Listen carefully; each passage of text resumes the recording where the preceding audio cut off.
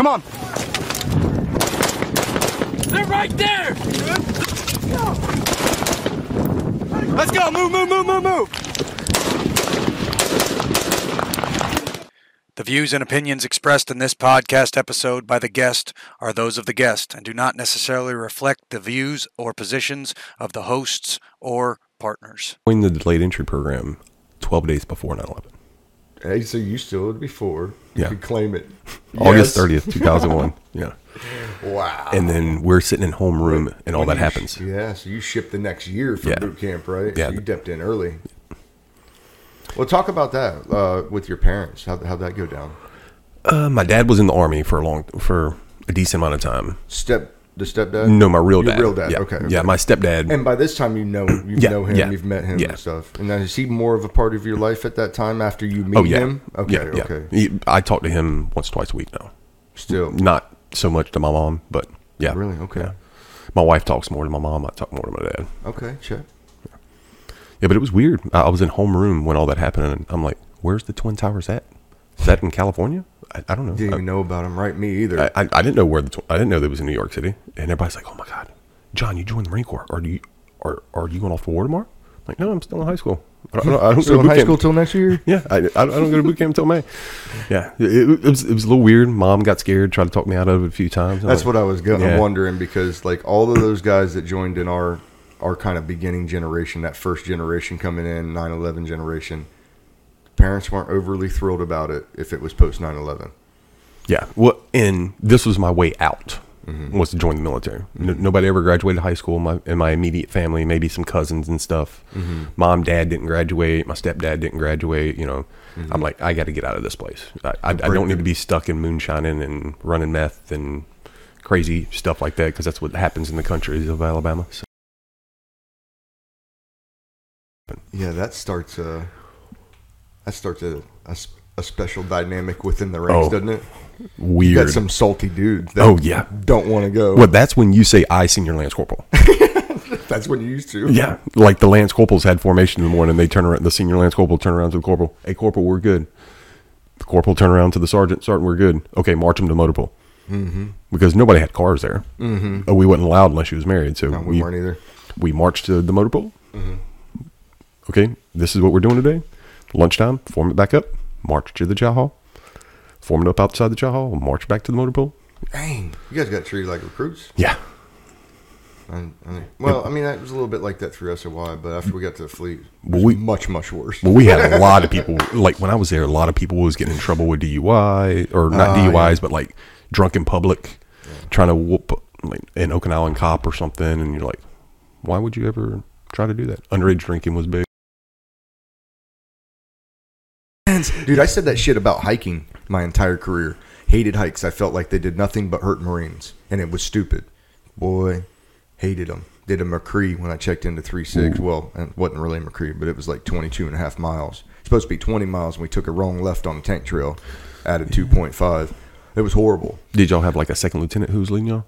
No, the Colonel awesome. Christmas, 3.6 renowned, and we got back from that and got to the softball field. Not only that, we dropped packs. We've been going for 8 hours or something. We started like in the evening, like 10 o'clock maybe, because it was cooler. And it was like 7 a.m. when we got done or something, right? So everybody's done. We drop packs, and we're not done, turns out. Now everybody needs to put a tug-of-war team together from each element, and then we're going to have a tournament of tug-of-war. And, I mean, you know how it is just to do a regular hike. Yeah. But then to do an all the way up, all guns, all tripods, all A-bags, all everything, and go for 20 miles on the Cadillacs, man, you're not in good shape to pull a rope.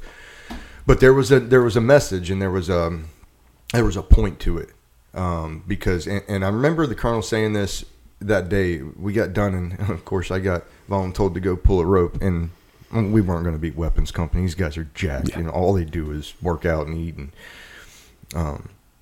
whatever. They're always bigger. So we get out there, we lose, but the point was, the 20-mile hike was the movement to the objective, and now we got to war. You need to be ready after that and dig down wherever it is you go inside your soul and find that thing that says, now we're here, and I know I'm hurt, but now I need to do work. Now it's time to go. full send all the way. Let's go.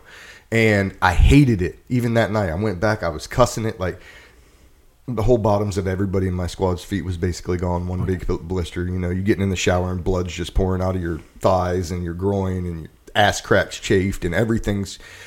Then we got to Marja. And we did the 17-click clear where some of it was under fire and fighting. And it's like, because you know what? It wasn't the worst. Yeah. It wasn't the worst my feet had felt. It wasn't the most tired I had ever been. It wasn't the hottest I had ever been. And that day, the only thing I could think about was, I wish I would have done tug of war. Boys, that hike was worse than this. Yeah. That was harder. And they were like, yeah. So when you have something worse to go to, it's like, okay, this isn't the worst then. Yeah. There was no mission. Got there with no mission, and it's cold. And no trucks, no... Was you there when it snowed?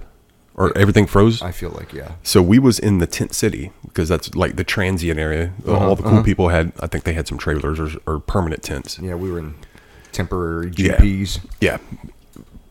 Like pallets all over the place for when it rained. Mm-hmm. Well, at the end of it was where all the porta-johns was. Mm-hmm. And we got that monsoon for like 2 or 3 days. Mm-hmm. And then everything froze. They made the mistake of building all these tents in kind of a hole. So all the porta-johns floated across to the other side and then froze. So you couldn't get to them because they're 15 feet into the water in the ice. We're walking around like, I got to take a shit. Where do I go? You know, so ice skates on. So everybody's getting in trouble for like shit behind HESCO container or HESCO things, and we're like, oh, well, you got to go somewhere. Yeah. So the line at the chow hall, porta shitters was always huge. I'm sure. Yeah, because that was the only one that was built up. Yeah. I don't remember having that problem when we got to Leatherneck, but we could have been in a different area. Yeah. A convoy. Yeah. There. Yeah. They'd stay for 2 or 3 days, recover. We'd stay in the wadi, do security, do some foot patrols, and just make sure people aren't back laying stuff. Mm-hmm. And then as they come back through, we hop on the back of the convoy and we follow them back. Check. Yeah. So they bring money and they'd go to local villages and buy a goat, buy a chicken. Yeah. So every night we ate great. Dude, we did that too. Yeah. Not every night, but we had some very good fresh killed meals, and lamb chops and whatnot. Yeah, like they're... A lot of times our A&A would just do it up for us, you know what I mean? Oh, really? They'd have like, they'd go out and they would buy it. They would buy it from the locals and they'd come back and halal it. And then later that evening we'd have like, you know, rice and all their vegetables sauteed up and like, and lamb chops or you know, goats. Yeah, so. but it was smart because then the next time we rolled through that village, like the village elders coming out, hey, IED right here, do you want to spend another $1,000 on a goat? I got 2 of them. Yep. Yeah. I'll spend $1,000 because you just saved me. Yeah. Yeah, we tried to help them out as best we could. We would buy ice. We would buy food and goats and stuff. They had even a guy that I guess you could call as close to a fast food restaurant as you could get in a bazaar in Marja. But he would come out and do the pita bread and fill it up with like lamb or chicken or whatever, like the falafel kind. And it's hell on your stomach the first couple weeks, but after that, it's like you're good. Once you get used to. Well, that's like drinking. I always had 4 or 5 just 50 cal rounds, not the casing, just the bullet itself, some 240 rounds because they fit perfect for fixing an airline. Oh, really? And the 870 regular ones, a 240 round stops up an airline. So if you have an air leak, cut it, stop it. On the on the Delta trailers, the 50 cal works perfect for the hydraulic lines. And they're like, how do you know this? It's happened. This happened a lot in Iraq. Yeah. I learned a lot, and I kept all that. You know, like I always keep a big thing of like the cheap pepper. Yeah. Because if you get a radiator leak, you pour pepper in there, it quits leaking. How's that work? It finds the holes and stops it up and swells up. No so that at least gets you back to base. Yeah. And they're like, how do you know all this stuff? I was like, Iraq. And they're like, well, why don't they teach that? Tools and tricks of the trade, dude. Yeah. Experience, learning it. And sometimes it comes when nobody's ever taught you that shit, but you're in a shitty situation. It's like, well, let's see if this works. We need to do something. Give me your pepper packet. Yeah, like I don't know how that went down the first time, but well, I knew that as a kid growing up because I had shitty vehicles growing up. You know. Okay, I never heard that one. Yeah, that's dope. Okay, good shape. Yeah. So you wake up 4 weeks later in Bethesda? No, they sent me straight to San Antonio. San Antonio. Yeah, because that's the burn center. Yeah. Yeah, they flew. SAMC, right? Yeah. Yeah. Well, back then it was BAMC. Yeah. Yeah. It switches. It's weird. I only know because I did inpatient treatment out there, and we went and talked to some of these kids that were over in BAMC. Yeah. And we were in SAMC. Yeah. SAMC to us is the San Antonio Men's Club, which is the strip club around the corner. Oh, Roger. We weren't there. Yeah, okay. Yeah, I don't know if you want to do treatment there. Nah. Yeah. Pass. Hard pass. Yeah. So you wake up. What's it like? I mean, somebody's got to fill you in on what's going on. What are you thinking when this happens? I have no fucking idea. Like, I'm in a room because burn patients go into a room that's 98 degrees because we can't regulate our body heat. So anybody who comes in there has to be fully gowned up, stuff over their because of infection. Because of infection. Because what their big thing in Afghanistan is they're going to piss and shit in all the IEDs. So you die from an infection if it doesn't kill you by the blast. So a lot of the guys coming back in 2010, 2009, 11, a lot of them was getting sepsis. They was getting infections from that going into their body. Wow. Smart tactic for the enemy, but fuck them. Yeah. Yeah, man. Walk me through the wake up.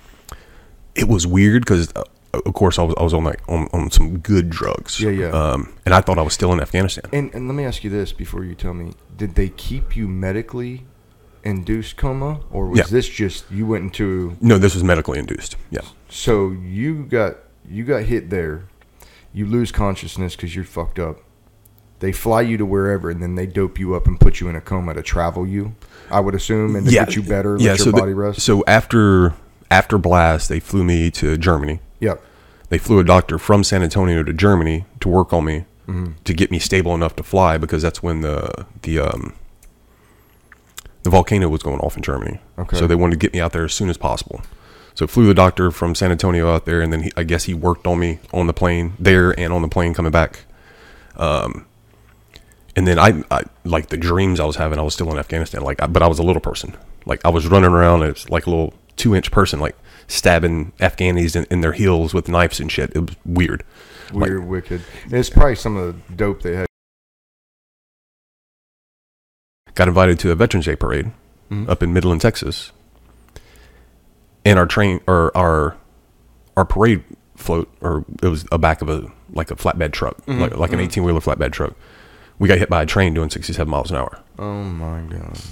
Just when you think it can't get any worse. Killed 4 and injured 17. And this is service members and their spouses or their significant others. What? Yeah. How does this happen? No idea. It got thrown out of the Supreme Court. Hang on. You guys are in a parade for Veterans Day in Midland. Yep. You go over train tracks while a train's coming. Yes. Something happens and the train hits you. Yes.